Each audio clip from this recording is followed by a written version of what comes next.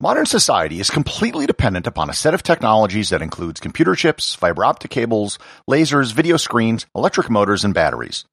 All of those things are dependent upon a small category of chemicals called rare earth elements. Their importance in technology has made them a focal point of international trade and politics.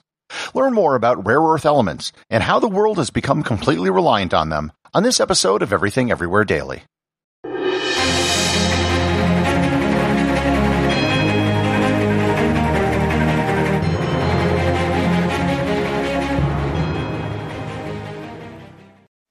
This episode is sponsored by ButcherBox. Summer is right around the corner, and that means cookouts.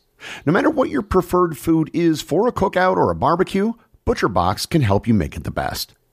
If you want to serve up some hamburgers, ButcherBox has grass-fed ground beef to make the perfect smash burger. Want to cook up some steaks? Well, ButcherBox has that too, with some of the best cuts of steak such as New York strip, ribeye, and filet mignon. Do you like grilled chicken? Well, ButcherBox has some of the best pasture-raised chicken that you will find anywhere.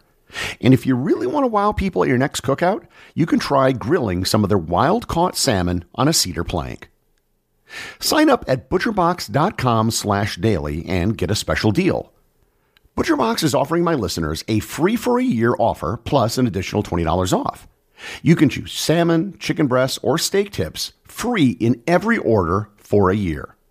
Sign up today at butcherbox.com/daily and use code DAILY to choose your free-for-a-year offer, plus get $20 off your first order. This episode is sponsored by Heaven Hill Bottled & Bond Bourbon.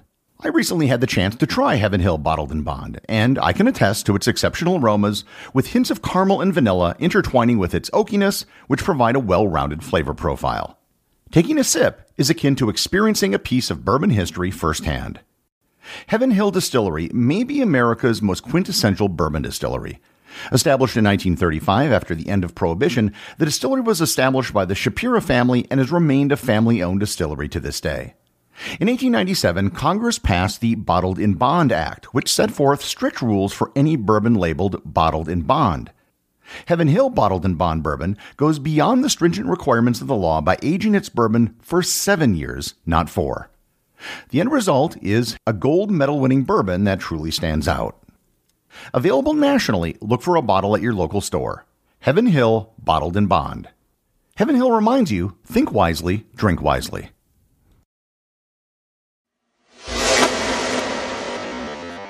So let's start out with the fundamentals. What is a rare earth element? There are 17 rare earth elements on the periodic table. The two lightest are scandium and yttrium, which are located in the third period, or the third column of the periodic table. The other 15 are the lanthanide elements. If you've looked at a periodic table, you might remember that there's a section of elements that are separated from the rest and form 2 rows at the bottom. The lanthanides are the top row of those 2 rows. The 15 lanthanide elements are lanthanum, cerium, praseodymium, neodymium, promethium, samarium, europium, gadolinium, terbium, dysprosium, holmium, erbium, thulium, ytterbium, and lutetium. And I just want to say that after reading that list, my hat goes off to Tom Lehrer. So I think it's fair to say that, for the most part, none of us deal with these elements on a daily basis. They're all soft, silvery metals that are rather heavy. However, I don't want to get into a chemistry analysis of each element because that would be painfully boring, and most of you would wind up pouring wax in your ears. I will just add as a fun fact that 4 of those 17 elements are named after the tiny village of Ytterby in Sweden. What's really interesting about rare earth elements is their importance in the world economy, because they are really, really important. If you remember back to my previous episodes on specific elements in the periodic table, most elements were discovered in the 19th and early 20th centuries. It became a lot easier once the periodic table of elements was set and it was possible to see where the holes were to fill them in. Here I should note that most of the rare earth elements are not in fact all that rare. To be sure, they aren't as common as iron or silicon, but most of them are on a par with other metals like tin or gold. The least common element is promethium, which actually is quite rare and radioactive, but the most common element is cerium, which is the 25th most common element in the Earth's crust. The rare earth elements weren't really that big of a deal prior to the year 1965. They were more of a curiosity, and they didn't have that much economic value. So, what happened in 1965? And the answer is color television. It turned out that one of the key components for color TVs was the element europium. As color TVs were a huge thing for TV manufacturers, there was suddenly a huge rush to find europium. The mineral monzonite would often have a europium content of about 0.05%. However, a location was discovered in California, just over the border from Las Vegas, which had a europium content of a whopping 0.1%. Over the years, more and more uses were found for rare earth elements. One of the biggest uses was found in extremely strong natural magnets, in particular neodymium magnets. They were discovered in 1984 by General Motors, and they are the strongest commercially available natural magnets that you can buy today. They can support thousands of times their own weight and have applications in whatever you can use magnets for. You can either get more magnetism for something the same size or the same amount of magnetism for something much smaller. Neodymium magnets are something you're probably familiar with, but the applications for rare earth elements are almost endless. Almost every technology product you can think of has at least some trace amounts of rare earth elements in them. Lasers, hard drives, MRI machines, batteries, high-intensity lights, computer chips, fuel cells, nuclear reactors, LEDs, solar panels, wind turbines, jet engines, various military equipment, everything. Whatever you are listening to this podcast on right now has some rare earth elements in it. So it shouldn't be too difficult to see just how important these elements are to the world economy. No more rare earth elements, no more modern technology. So where do these rare earth elements come from? Before World War II, what little production of rare earth elements there was all came from easily mineable sands in India and Brazil.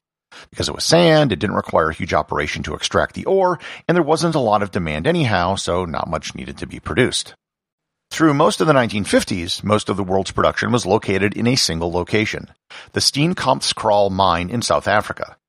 That shifted when the aforementioned Mountain Pass mine opened in California. Again, this single mine was responsible for most of the rare earth mineral production in the world for several years. Through the 1980s, the production of rare earth elements was rather low. In 1980, there was only about 30,000 metric tons of rare earth elements produced worldwide from mining operations, with about half that coming from the United States. Then, in the 1980s, Chinese leader Deng Xiaoping made what was in hindsight a brilliant decision. He made the production and processing of rare earth minerals a priority for China.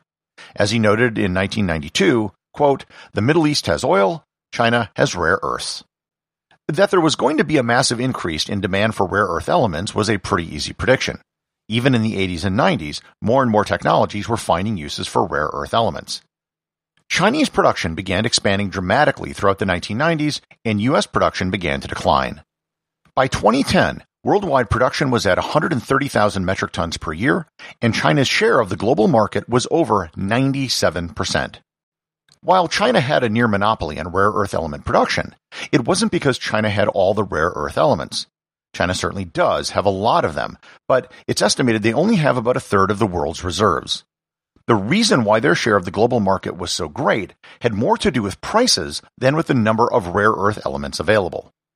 China was able to undercut global prices, which drove many non-Chinese producers bankrupt, including the Mountain Pass mine in California. However, global demand for rare earth metals hasn't decreased. Since 2010, global production has almost doubled, but production in China has remained somewhat flat. They are still the largest producer in the world by a wide margin, but now other countries have been ramping up their own production. Demand for rare earth elements will probably increase even faster in the not-so-distant future. Electric cars are heavily dependent on rare earths. Electric motors require their use for magnets. A Toyota Prius has about 25 pounds or 10 kilograms of lanthanum. Likewise, generators and windmills need rare earth metals, as do solar panels and even the magnets in nuclear fusion reactors. While the world isn't running out of rare earth metals, many companies are working on alternative technologies which eliminate or reduce the amount of rare earth elements required. However, it's impossible to totally eliminate them. Likewise, nations are starting to explore for more rare earth elements. The United States, Australia, Canada, South Africa, and many other countries have begun searching for more rare earth deposits. It can be difficult to do because you can't just look for ore sticking out of the ground like you might for other metals. The Mountain Pass mine in California was considered good because it had a whopping 0.1% europium, and the best mine in the world is one in China which has a whopping 0.2%. A massive find was made in Afghanistan back in 2011, but so far it hasn't been possible to begin mining, and it isn't even known if it will begin anytime soon. The United States military has been trying to stockpile strategic reserves of rare earth metals. It's been said the total U.S. reserves could fit in a suitcase.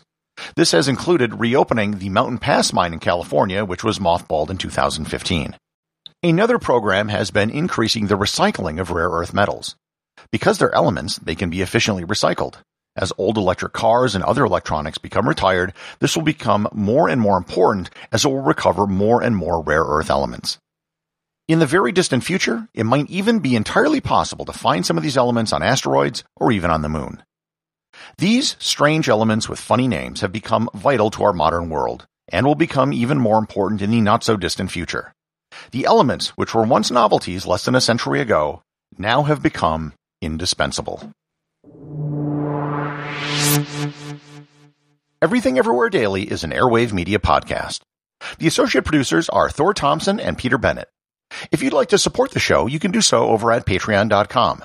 And remember, if you leave a review or send in a question, you too can have it read on the show.